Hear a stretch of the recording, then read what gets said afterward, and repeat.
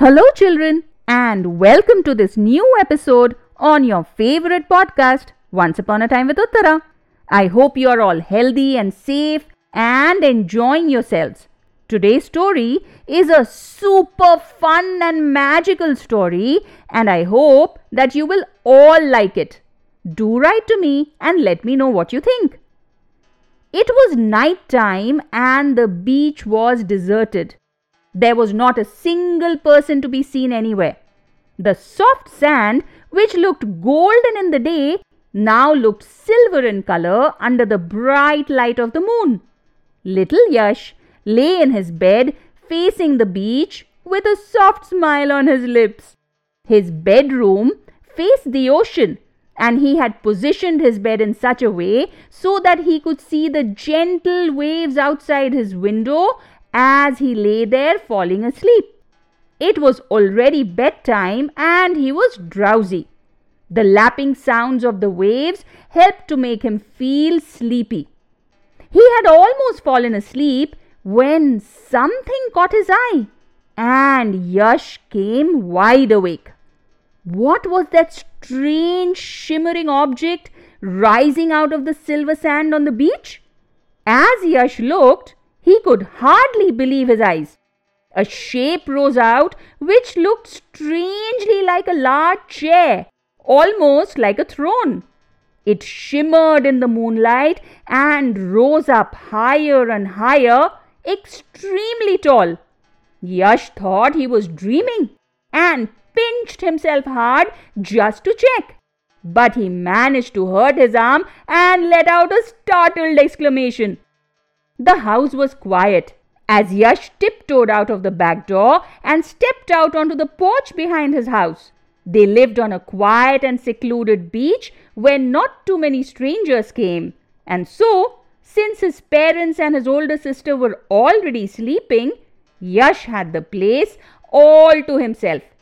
The tall and shimmering chair looked very interesting to the young boy, and picking up a flashlight, Yash made his way down the short sandy path that led to the beach. The young boy was used to walking on the beach by himself. He had grown up next to it after all. He didn't feel at all scared, only curious about what he would find. This was the most unusual thing that had ever happened on the beach. As he reached closer to the chair, he realized that it was taller than he had thought. The legs were at least 6 feet tall, and it had 4 wide slats along the legs as if they were steps to a ladder. It actually reminded Yash of a lifeguard's chair at the larger beaches. The whole thing was made of a shimmering material which looked like crystal but also felt cold to the touch like silver. Yash also saw that there were some characters that were carved onto the steps of the ladder, but he could not recognize what language they were in and he could not read them.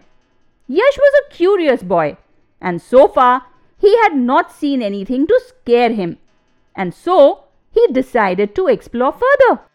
He put his right foot on the bottom rung of the ladder and lifted himself up from the beach. Immediately, the entire chair started humming and thrumming with a deep vibrating sound. Yash could feel it pass through his body, and he looked down. He was surprised to find that the step on which he stood now had lines carved in English. They said, "Welcome to the magic chair, Yash. Please continue climbing, only if you are not afraid." Now, children, of course Yash was not afraid, but now he was curious and excited. And so he climbed on to the next step, which also had a message carved onto it. "Hello, Yash. Only go up if you are looking for adventure." Yash smiled and climbed up to the third step. Even as he watched, the strange characters transformed into a message Yash could easily read. "Yash, only continue to climb if you are willing to always be true." This made Yash stop and think for a bit, but he was too far gone to stop now. Yash climbed onto the fourth and last step of the ladder and watched as the message formed. Hello Yash, hope you are ready for an adventure of a lifetime. Please have a seat. He had done it. He was finally at the topmost step at the shimmering magical chair. Yash sat down on it, expecting something to happen. He didn't know what. And then, as he sat on the seat, he felt a strange tingling in the tips of his fingers. He looked down at his hands and he saw that 3 buttons had appeared next to his right hand. They said past, present, and home. Yash was curious. What did this mean? Wanting to find out more, the boy pressed the button marked past, and immediately the chair and the whole world seemed to spin around him. Yash could not see anything clearly and he felt dizzy. The boy closed his eyes and clutched the sides of the chair tightly, afraid that he would be thrown off. In a few moments, however, the spinning came to an end and Yash opened his eyes. But what he saw made him rub his eyes and blink in disbelief.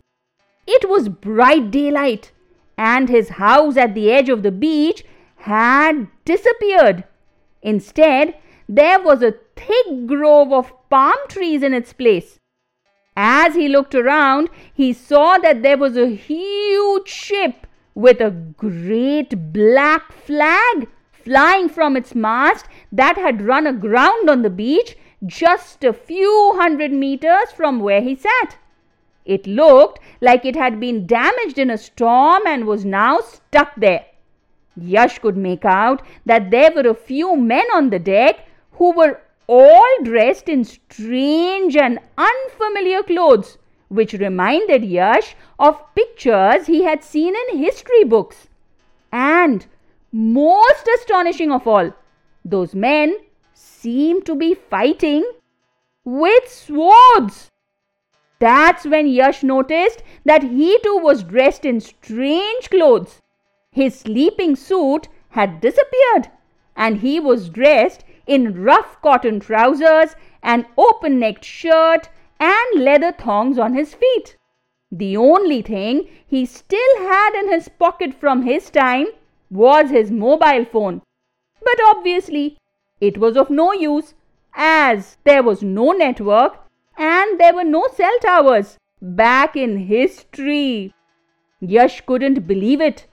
Had he actually been transported to the past, to a time when pirates and kings still ruled this part of the world?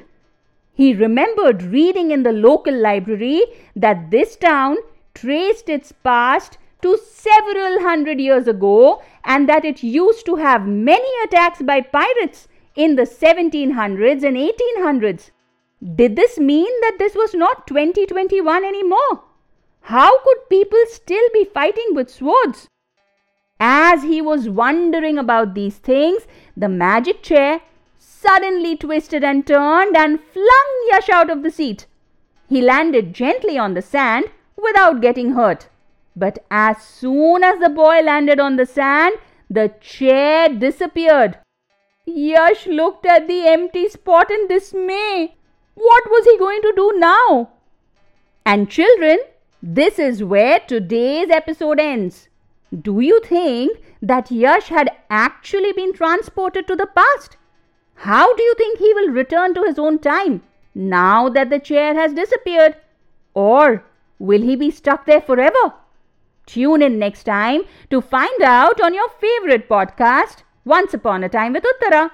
Until then, be good, have fun, and bye-bye.